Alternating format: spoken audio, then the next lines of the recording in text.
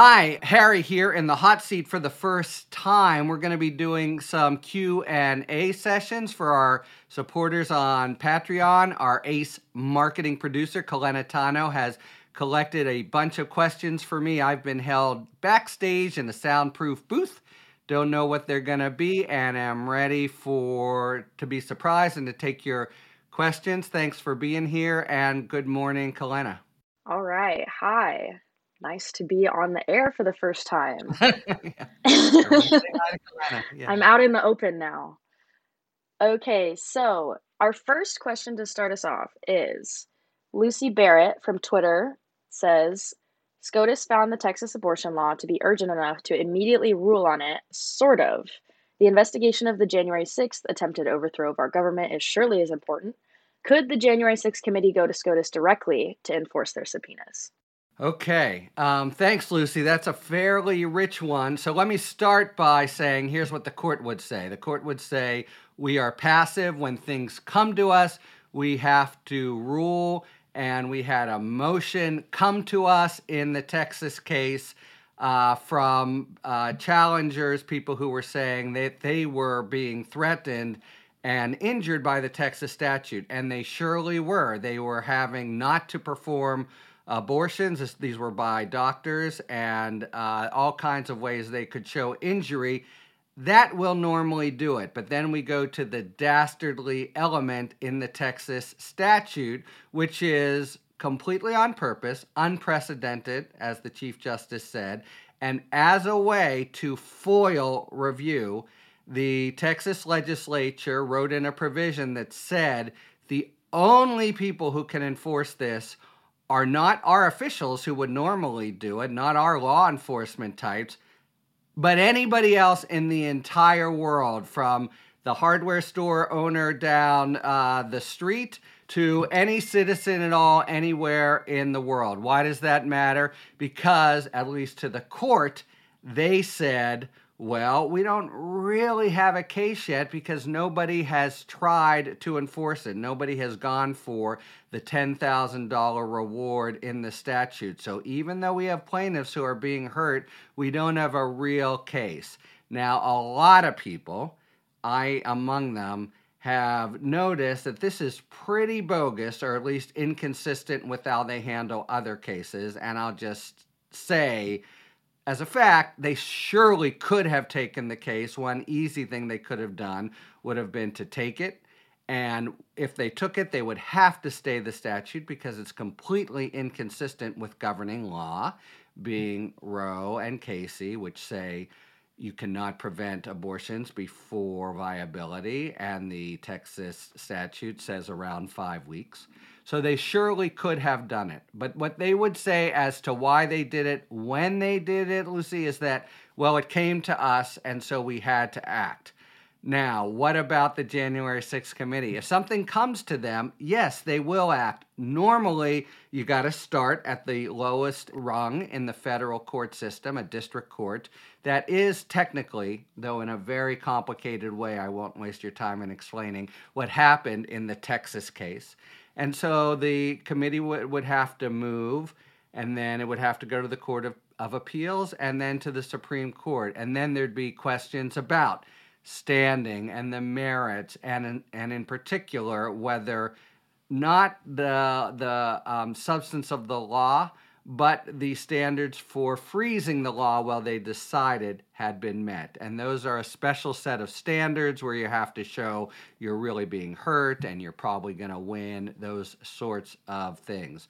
So the short answer is, but I guess it's too late for a short answer. My answer is, yeah, the January 6th committee could do it. That doesn't mean they would succeed, but what happened in the Texas case is that the challengers came all the way forward. One postscript is, after they were bounced by the Supreme Court, the United States, the Department of Justice, came in and said, look, this is inconsistent with federal law. We don't need anybody to try to enforce it. Right now, on the ground, people are being denied their federal constitutional rights. We are suing to vindicate those, and they are now up at the Supreme Court, where they will move for a stay, and the Supreme Court won't be able to rely on this cockamamie enforcement scheme. They'll just have to go to the merits and deal with the case, including by ruling on the United States motion for a stay. All right. Told you it was a little complicated. Okay, sorry. It's very comprehensive. Okay, so staying on theme, these questions are very on theme they're very consistent. PJ, I think it's Georgie from Twitter, asks, is there a process for revoking presidential pardons that were handed out to criminal accomplices by a criminal president? Remember how I said I try to keep that last one short and then I didn't? Here's my answer, PJ. No. End of answer. So it's just a plenary power in the Constitution. There are limits to it. For example, you can't do it for unconstitutional reasons, say race or party or whatever. But once it's accorded, you could try to punish the president who did it politically, even potentially criminally. But a pardon is a pardon is a pardon. That person, it's as if he or she were never convicted and nothing to be done about it. Great. So next we have AfroChunks AS2 from Twitter asks, as plaintiffs in the insurrection case / coup attempt, are we also entitled to a speedy trial?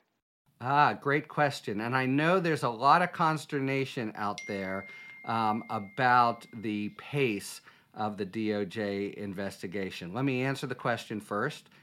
No. Speedy trial rights, whether in the Constitution or by statute, belong to the defendant. They try to get at preventing a specific harm, which is just hanging somebody out to dry indefinitely.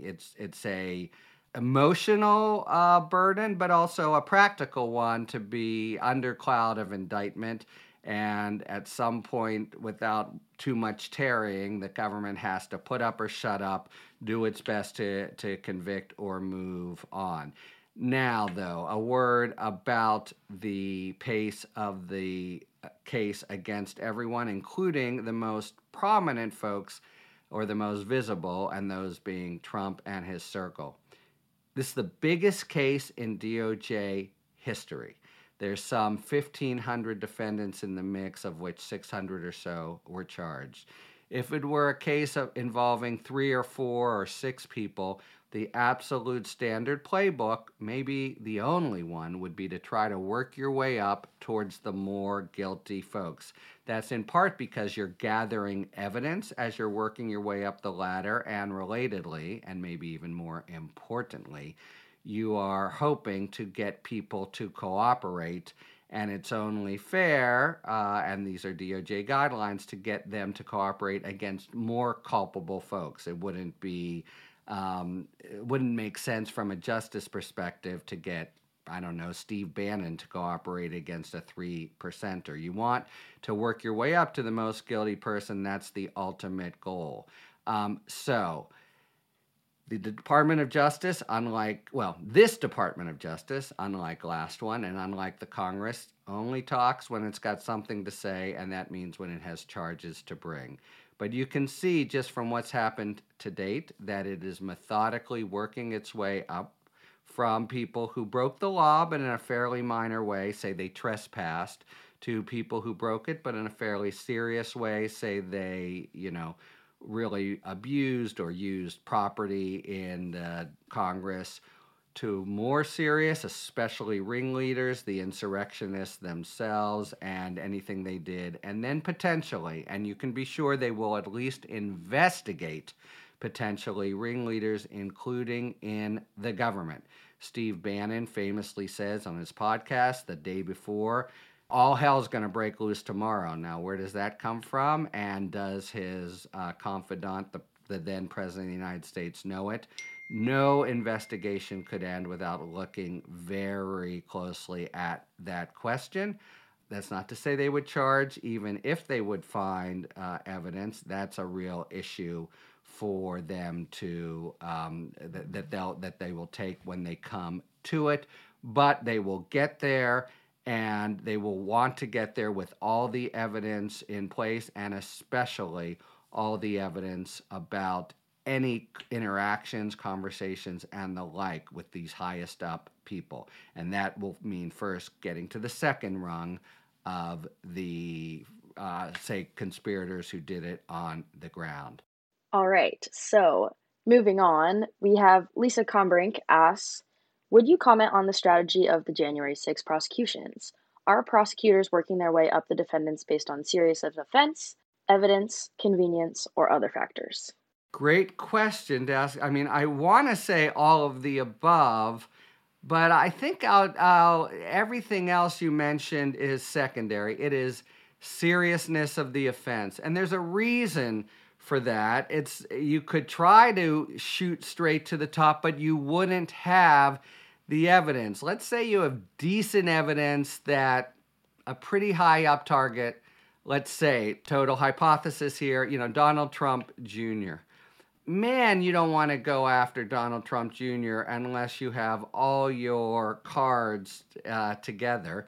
And who knows what's out there. So you want methodically to work your way up a ladder of guilt, because you are building cases sort of iteratively all the way up. And Department of Justice and FBI, don't have magic wands. Most of what they get, there's two kinds of testimony. They get basically documents, super important, and presumably they have a lot of them already, including all the emails and the contents of, say, phone records.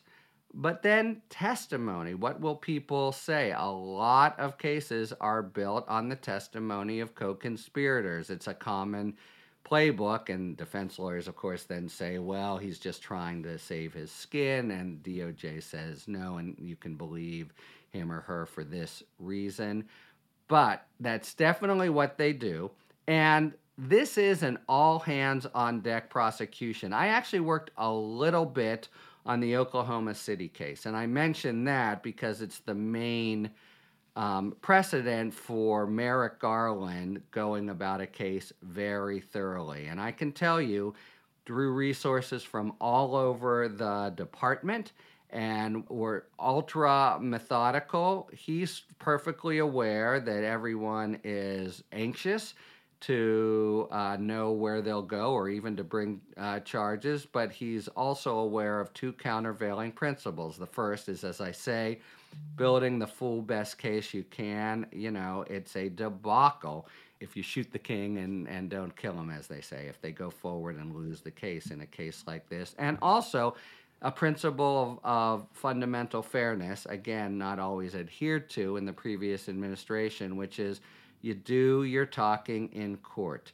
You're not supposed to be out there suggesting who might be guilty, who might not be. Only when you've tied it up with a ribbon and a bow and a grand jury typically has blessed it, will you then come forward, and not even in a press conference, except as strictly necessary, but in court and say, here's what we've got, Your Honor. Here are the allegations. And that cuts against, especially with such a sprawling case, as I said, the biggest case in DOJ history, doing anything quick. That's all they can do. They know that every day people are impatient. They know which way the winds are blowing, but it's their job to disregard the winds, and under Merrick Garland, they will. All right. So, moving on, Frank Siraguso says, is Donald Trump telling Steve Bannon and the other guys to ignore congressional subpoenas, obstruction of justice, and can he be charged? He's not the president anymore, so that's not there to protect him. That isn't there to protect him. And by the way, I think it's pretty clear, notwithstanding how it was whitewashed, that he committed what many prosecutors would have charged as obstruction of justice. I'd say this one doesn't quite cut it. Let's imagine for a moment, counterfactual, I know, but imagine for a moment it was a solid claim of executive privilege with Bannon. For Trump to say, fight for it, assert it, even though I'm not the president anymore, I don't think it'd be a crime. In fact, several former presidents have done exactly that, and their wishes have been respected. In the most recent sort of fight over this, the Obama Justice Department let George W. Bush's counsel into the room to kind of offer executive privilege. So from the standpoint of Trump, plenty of nasty, down and dirty things, but wanting to say, I think I might have executive privilege here, and I want you to act as I do. The problem with it, the only thing that takes it apart from the normal thing is it's a very weak legal claim. But to make that legal obstruction, intending to actually illegally, unlawfully, untowardly interfere with a pending proceeding, I think probably doesn't make it. So and by the way, of course, he might. Why is he doing it? Because he doesn't want him to testify. Why doesn't he want him to testify? Because he has inculpatory. All that, of course, could also be true.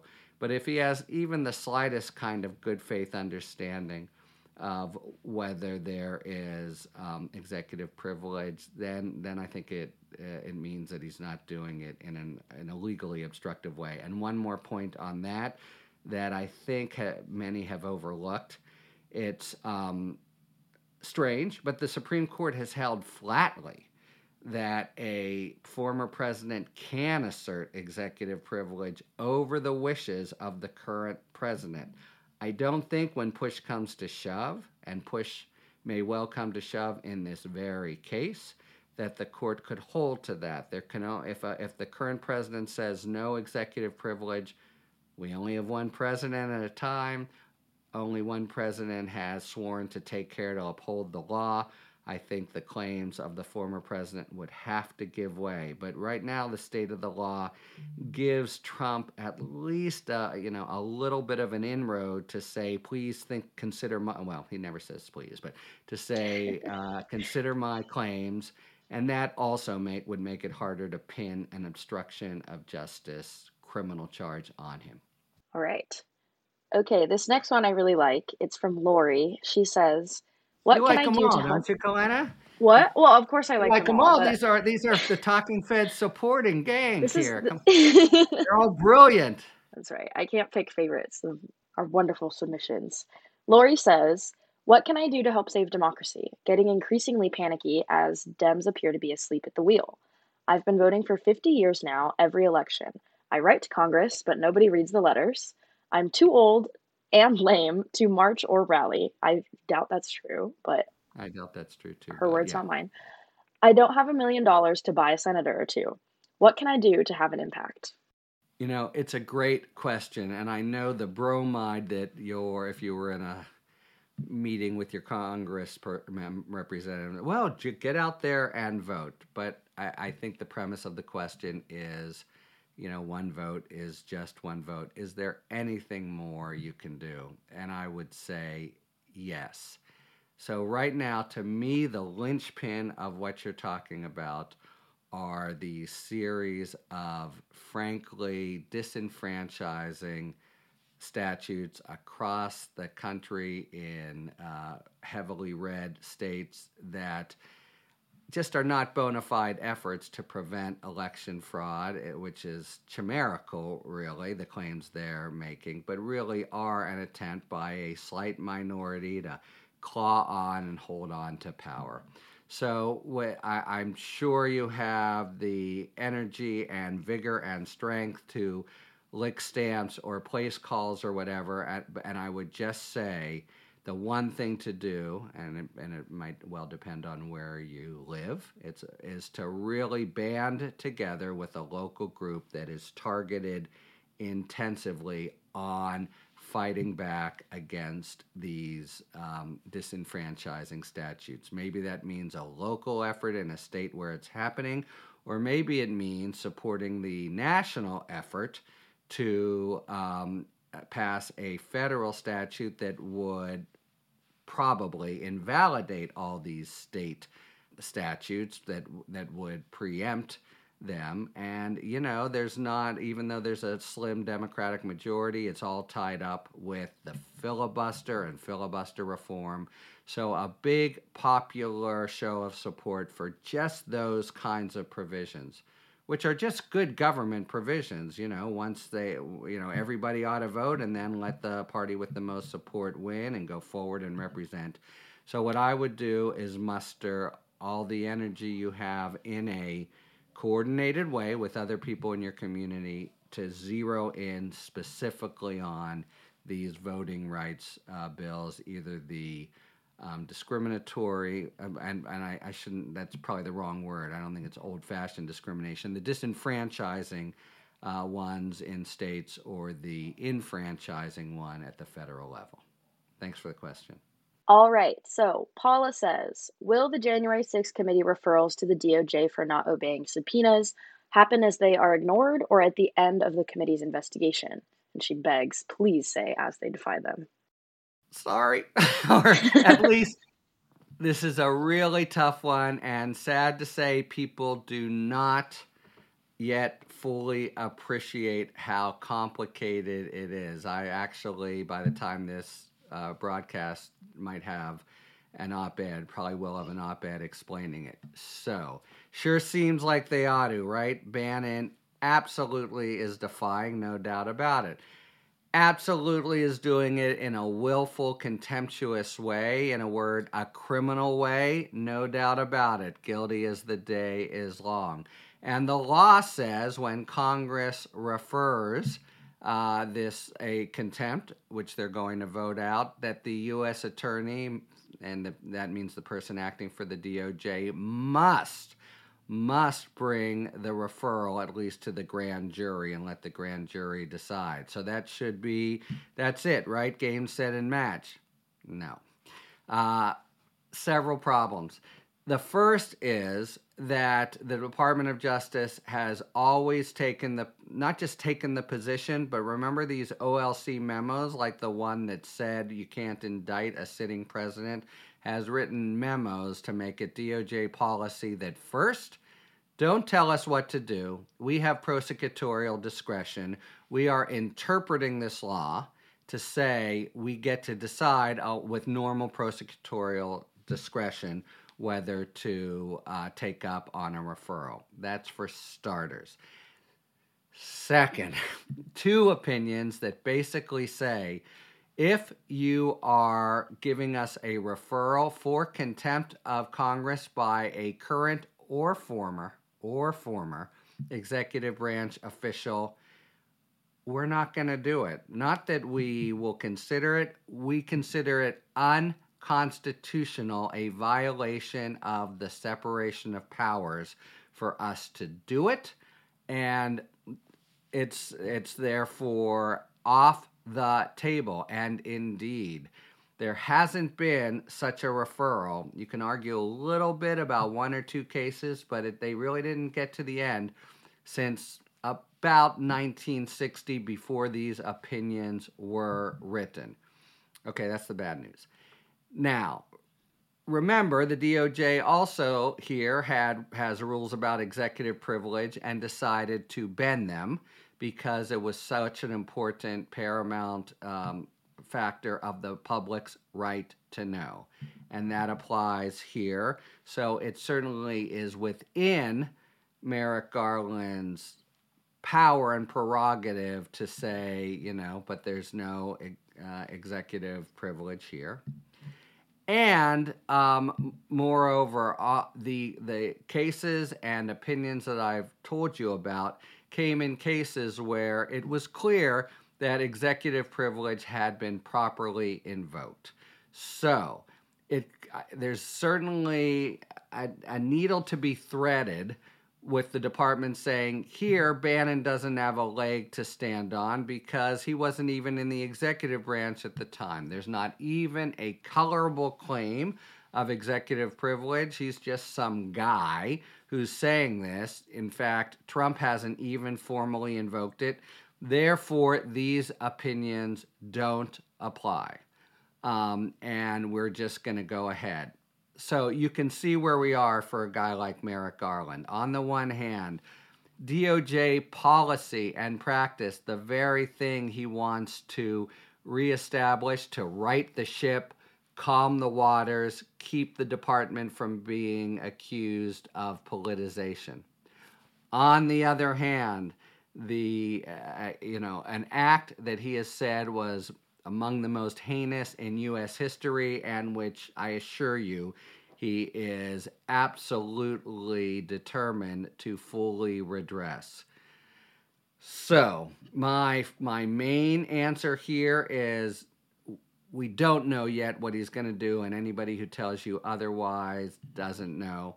And if you really, there's a little bit of posturing going on by the members of the committee. They recognize that even as they say, we are submitting this, and therefore the DOJ has to do it. You can hear, underneath their breath, and part of what they say, they're saying, pretty please. They understand that, the department might not do it. One final point. If the department does do it, what happens?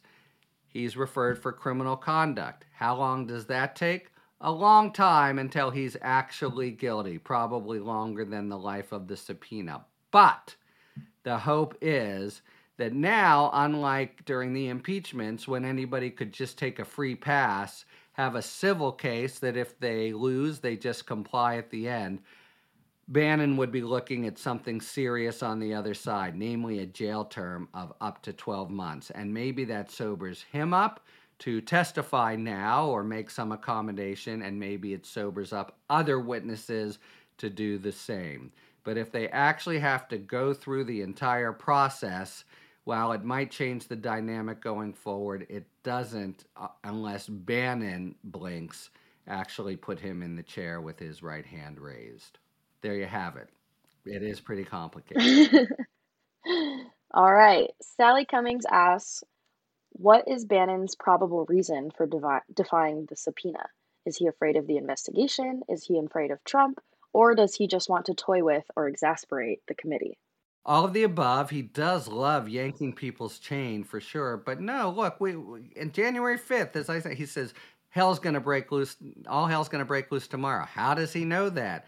Give details of every single conversation he had with the president. I think the reason is he doesn't want the information out.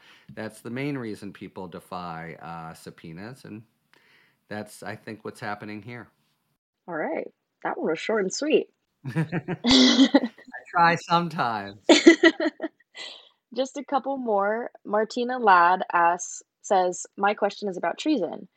Do you know if anyone in the recent past has been charged with it? If not, why not? This one is multi-pronged, so I'll let you answer that first, and then I'll ask the next part. So I do know, and the answer is no. This is another one that people don't generally understand. So treason.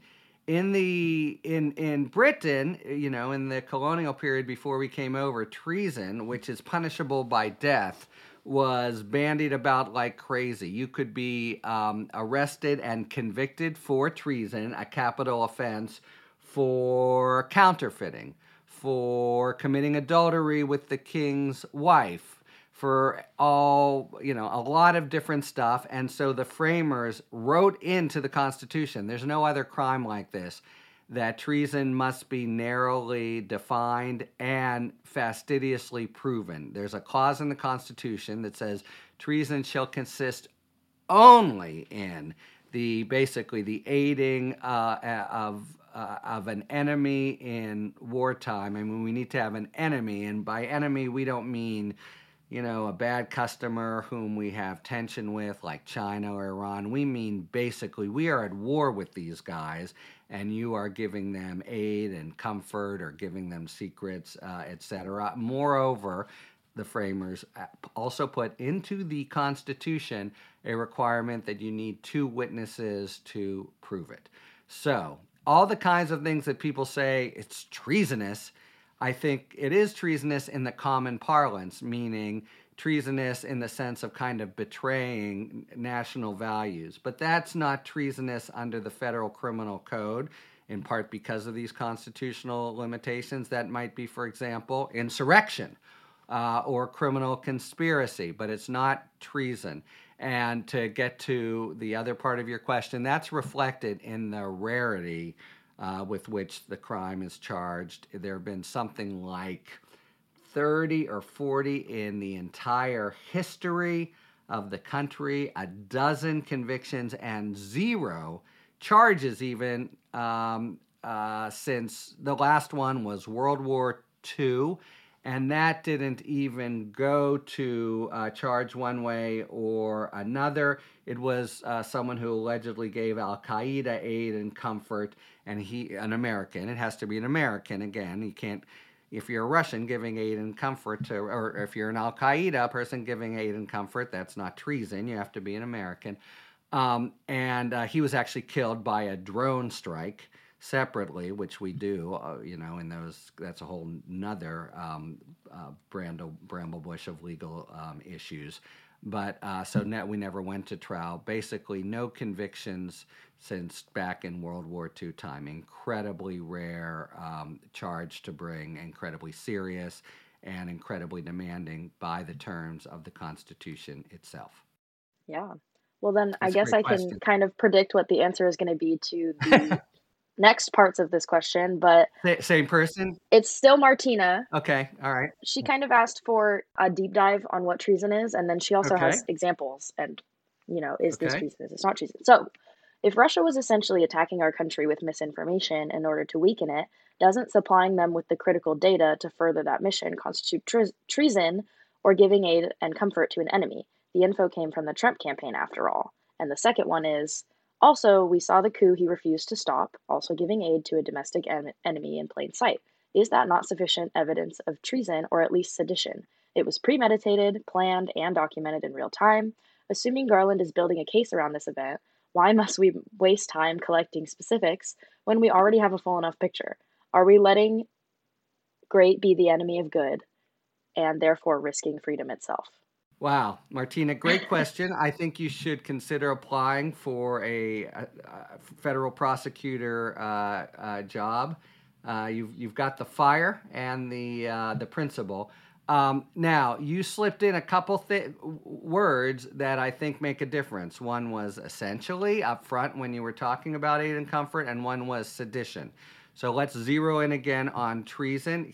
I'll just read you Article 3, Section 3, Clause 1. Treason against the United States shall consist only in levying war against them. So are you levying war? I don't think giving information to Russia would count as levying war against the United States, or in adhering to their enemies, capital E, giving them aid and comfort. And that has been interpreted narrowly. Enemy doesn't mean, as if it did, obviously Russia would qualify. Enemy, as we talk in common parlance, people who wish us ill, are trying to undermine us in the world, etc. Essentially, it gets a little bit murky because of the different ways you can have military engagement in the absence of a declaration of war, but it's basically, a bad actor, including probably a non-state actor like Al Qaeda, that we are fighting. Okay, so that's why I don't think there's treason here. But you did say sedition, and look, the things you're talking about that do have, that's basically inciting people to rebel, and there's insurrection, which is really on the table. There's conspiracy to commit insurrection. I think it's 2240 on the table. Very serious, 20-year minimum penalties. So it's a serious matter to charge the right charge under the federal code. You get it wrong, and you're kicked out of court, and you ought to be. So the short answer to your question, there's a two-part thing. First, we'd have to narrow it quite a bit. Throw treason out. Be very careful about the elements of each crime. Now we have, say, conspiracy to commit insurrection, very serious, and would we bring that against, say, Trump or some of the January 6th folks? I think you'll find that charge considered. A lot of reasons, and maybe we'll get to these in other questions, not to go forward with them. And on the speed question, why haven't they jumped the line and brought them already? We talked about that with some other supporters' questions. So, got to take seriously what the actual provable charges would be, and then all kinds of factors that go into the exercise of prosecutorial discretion. All right. And Our last few questions were very similar, so I just picked one that kind of sums it up really well. A lot of people had this question, and I know a lot of people everywhere have this question right now. Heidi Sun says, "Hey, Talking Feds, one really quick question for you guys.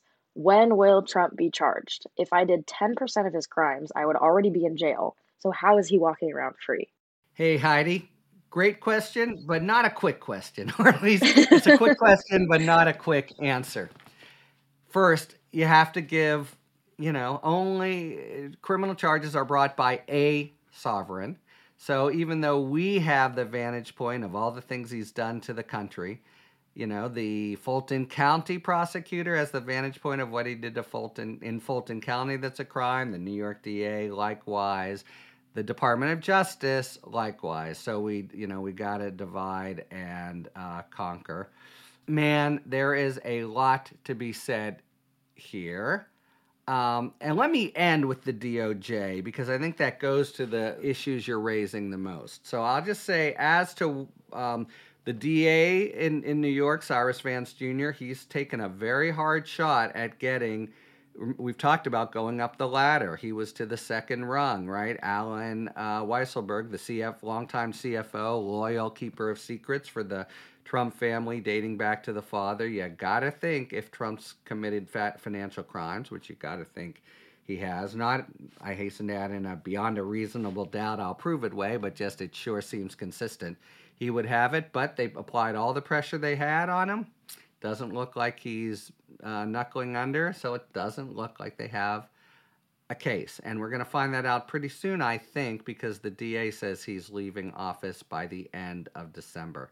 So there, I just think the evidence in provable, usable, in-court form is just not developed yet. Fulton County, very interesting case. So a really discrete crime that goes to something that we all heard about at the time, the attempt basically to squeeze and shake down the Georgia Secretary of State. Remember the call, Brad Raffensperger. He had the foresight to record it. And there's, it might be a bit of a push where Trump would say, I'm just being, something I'm allowed to be as president. But I think you could really see how that states crimes under Georgia law, and you have a single DA who might be willing to basically roll the dice on her career as against a lot of, some popular opposition perhaps, but certainly, big legal guns. That, I think, is the biggest peril for him. But why not the United States? Why not? We know, notwithstanding the spin by, say, Bill Barr at the time, that there was obstruction, by Barr, probably even what we were calling collusion, but would be conspiracy. He's not a sitting president anymore. It's within the statute of limitations. What's going on? And, I know this will be an unsatisfactory answer to many people, but look, you can imagine the point of view that says all of that, all of that is largely plays out in the political sphere. It did play out in the political sphere. He was rejected at the ballot box. There's reasons not to take the country through the turmoil of stepping on the hornet's nest and having that be not just a distraction, but a deepening of the polarization that so infects and harms our political discourse now. It just means a real continuation of what I think kind of sickens us, sort of literally, in the body politic. That's a very unusual kind of prosecutorial discretion, but you can see it. That's essentially what Gerald Ford was saying at the time, and people were up in arms. It may, in fact, have been corrupt. It's not clear yet whether Nixon insisted on it. But we also see in the, prism of time that, maybe that was the right thing for social health altogether. I'll add one thing. Not clear how much this should factor in, but from Biden's point of view, and he's the, Merrick Garland, serves the administration, he's got to be praying it doesn't happen, because goodbye to all his other domestic priorities. Goodbye to the spending bill. Goodbye to all the things he wants to do in voting rights, climate change, and the like, because you'll have sort of the permanent fury and division and complete schism that you had during impeachment. So he would hope that all that is buried. Big, big, big asterisk. Even if that's your point of view, still, you have to strongly investigate crimes that came after. So if you take that to be the view, we have to basically leave it buried and gone. The things Mueller investigated, the things he was impeached for, fine. But if you find a crime in his conduct in January 6th or since then, then I think the argument for going forward is much, much stronger, because what I've essentially stated to date is that you could fairly say that the political system has otherwise dealt with, not in a way that a lot of people see, not in the most serious way with, Trump in a jumpsuit and his hair unkempt, but in a serious way, it has reached a kind of verdict. We've been doing books lately, and I talked to Adam Schiff yesterday, and he basically said that he thought that in losing, they won the impeachment trial because the national verdict was that Trump was guilty. You could see the sort of nation as a whole, the national government, reaching that kind of judgment and wanting to steer away from the certain turmoil, damage, and distraction of a Trump prosecution, at least for conduct that was already at issue in either impeachment or the Mueller prosecution. So there you have it. I hope that also addresses the many other questions, and might not be satisfactory, but I want to hopefully it explains at least the nuances that responsible, good faith people in power now are actually considering. Yeah, well, that's All right, great. Kalena, have I discharged my duties? Yes, I believe that is pretty much everything that we wanted to get through today, and we are right on time. Great. I want to thank everybody who's interested enough to write in questions. We hope to do more of these, maybe once a month. It's a pleasure to have a kind of direct communication with supporters. Thank you for being supporters, but also for having the interest and initiative to write in questions. Do it again. I'll answer them again. Yes. Thanks a lot.